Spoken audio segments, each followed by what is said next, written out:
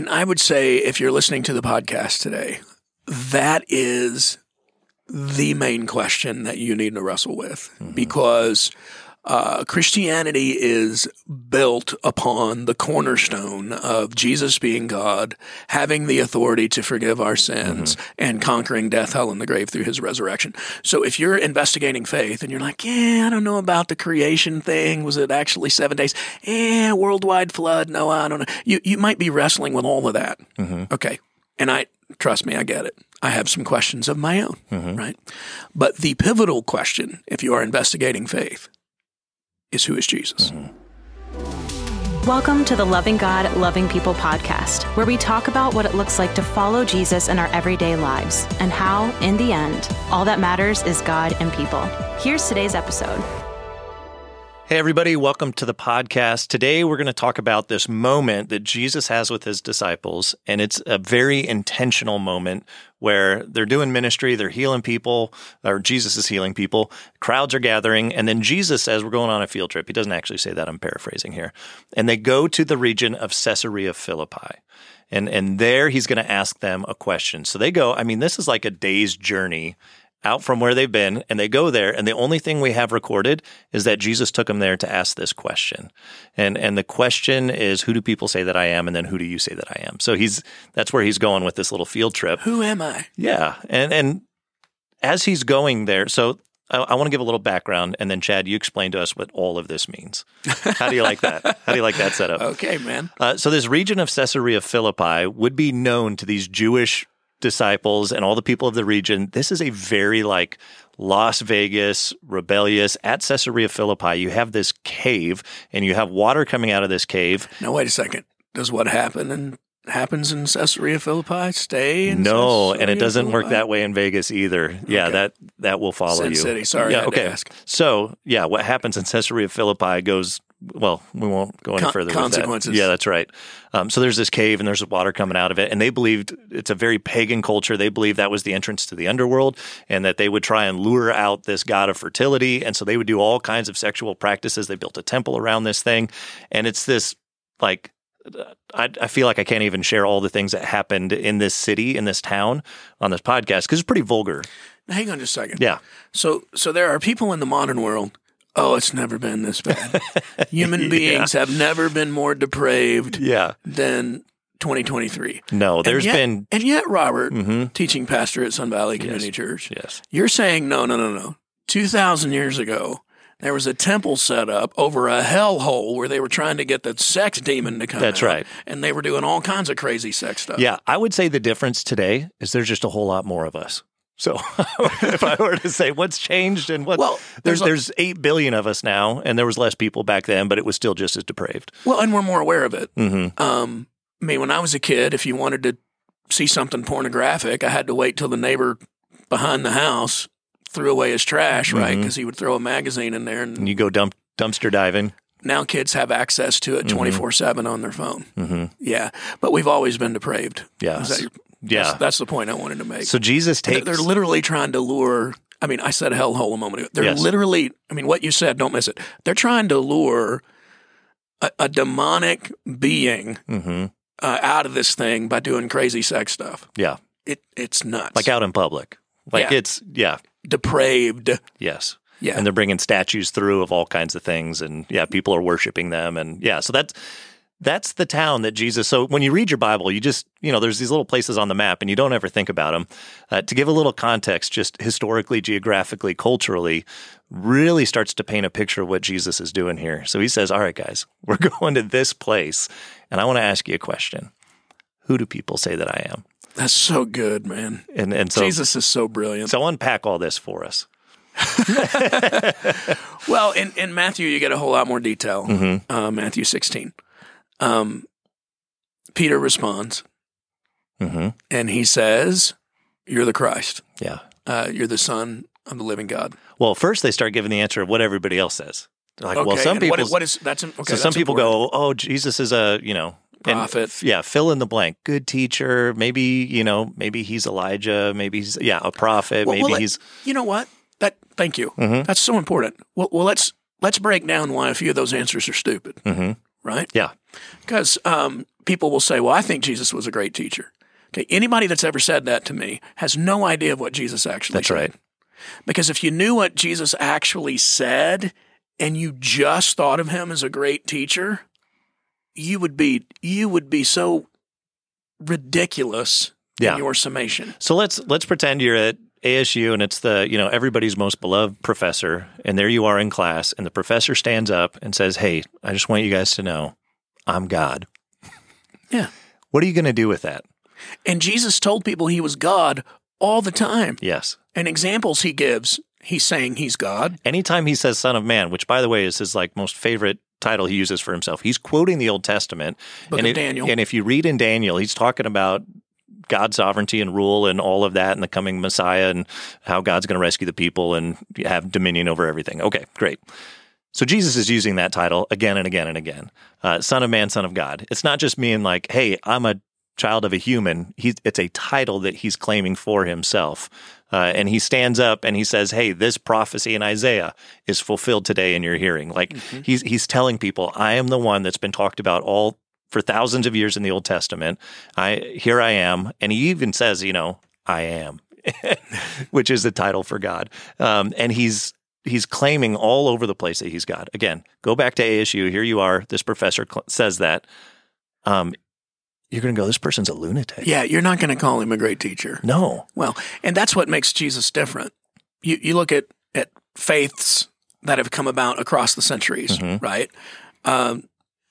Just about all but this one, and unless it's a person that most of the world looks at and go, yeah, he's crazy, right? Or she's crazy.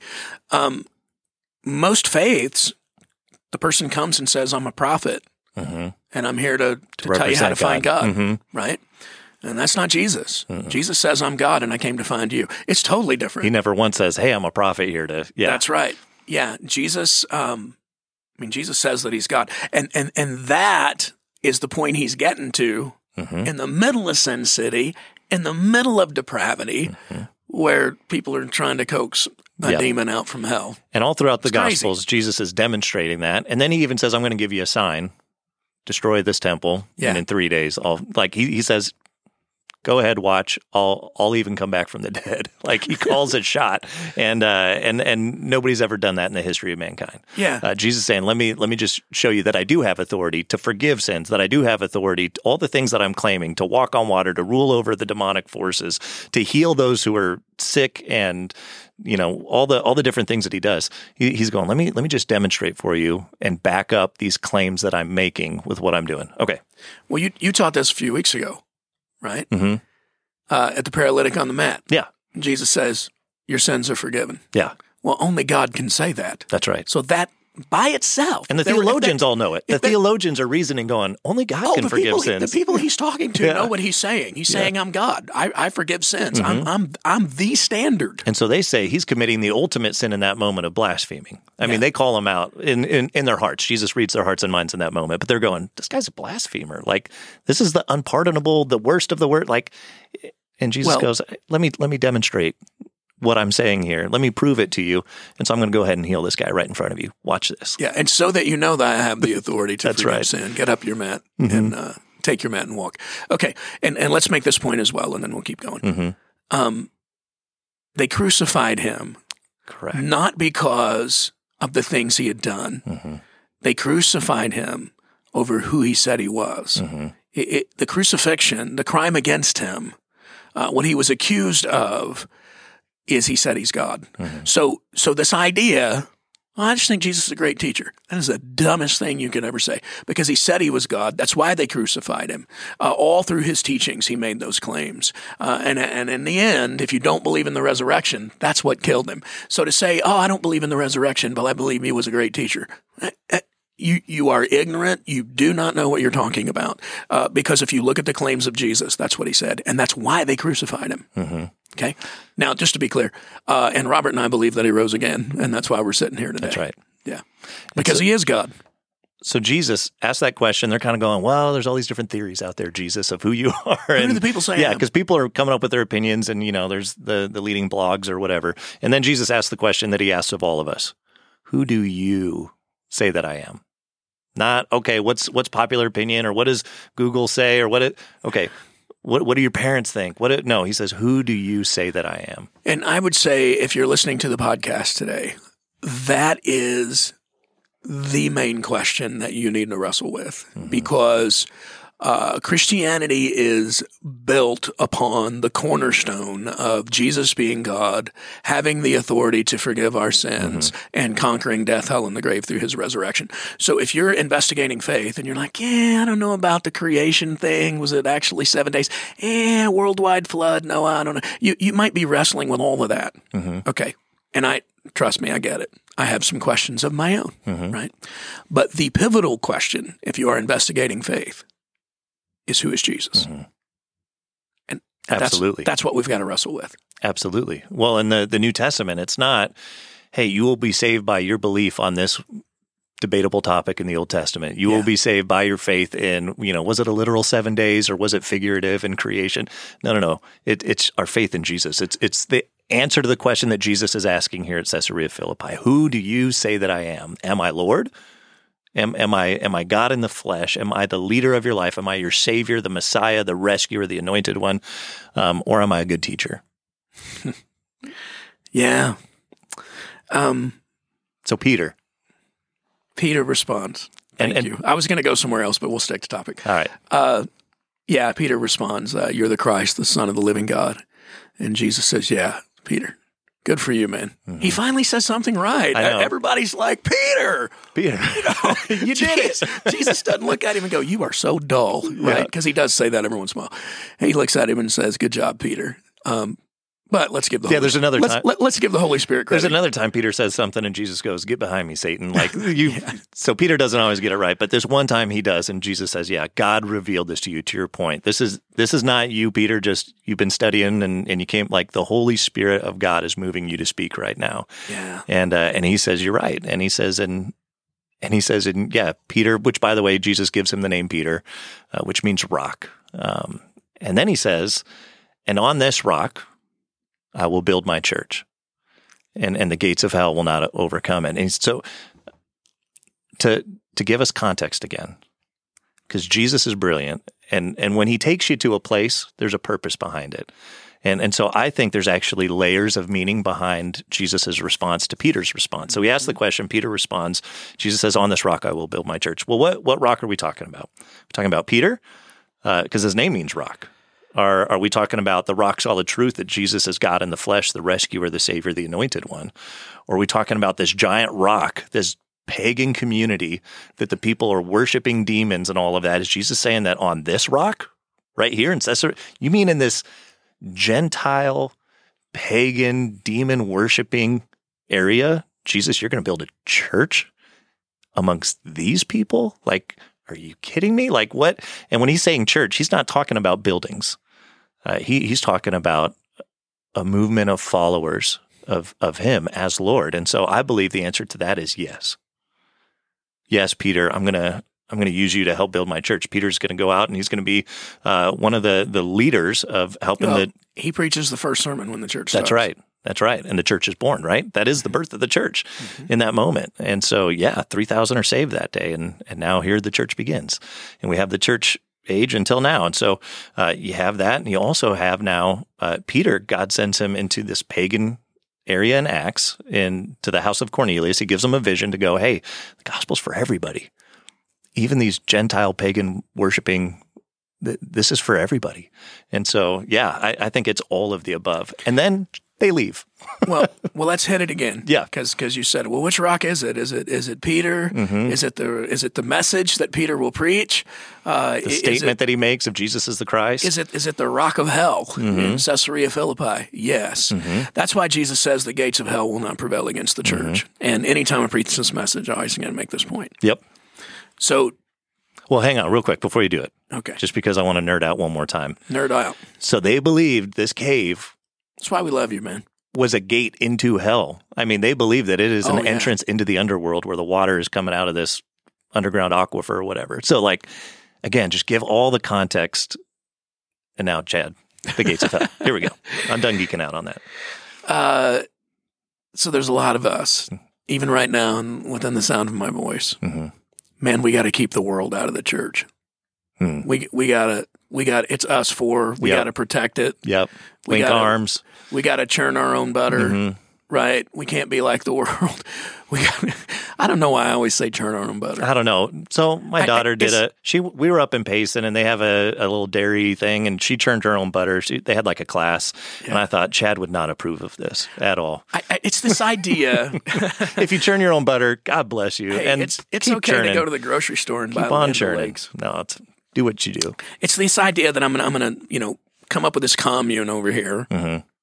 To not let the world defile me, my family, and us, right? We're going to keep everybody out. Let's create the village. And hell cannot come in and destroy us. That is the exact opposite of what Jesus is saying here. So the gates of hell will not prevail against the church. Okay. Are gates an offensive measure or a defensive measure? Gates are designed to keep people in and to keep people out. That's right. Gates are not an offensive weapon. And so here's the point. So you're saying we don't have to protect ourselves against gates. That's right. What Jesus is saying, the gates of hell will not prevail against the church.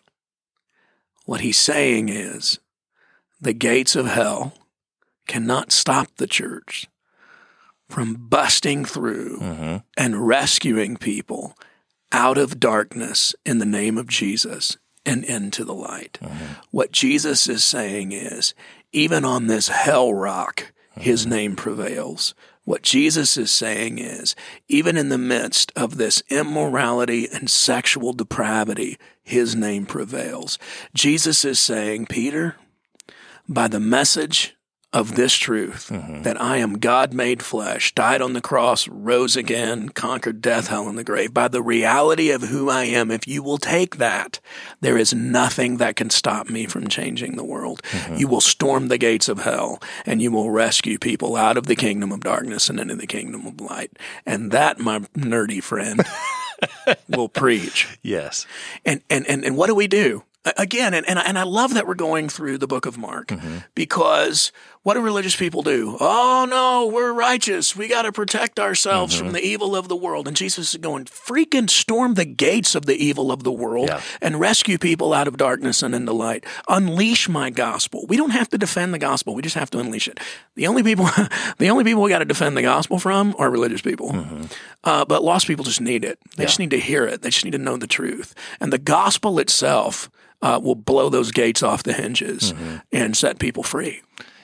What we want to do is we want to curse the darkness. Listen, we can penetrate the darkness with light. Let's stop cursing it and let's proclaim light and kill it. All that darkness is the absence of light. Darkness is not a thing. It's the absence of a thing. And so if you want to beat darkness, here's what you do is you shine light. There's even this picture of, what do you do with your light? Well, don't go hide it. Don't go put it under, a bushel. No. Yes, there it is. This little light of mine. This little light of mine. I'm going to let it shine. Yeah. You put it, it's the city on a hill, right? And it's meant to shine light out into the darkness. It's a beacon of hope. And it's a beacon of hope that all of us need. All of us are, until we meet Jesus, we're stumbling through the dark.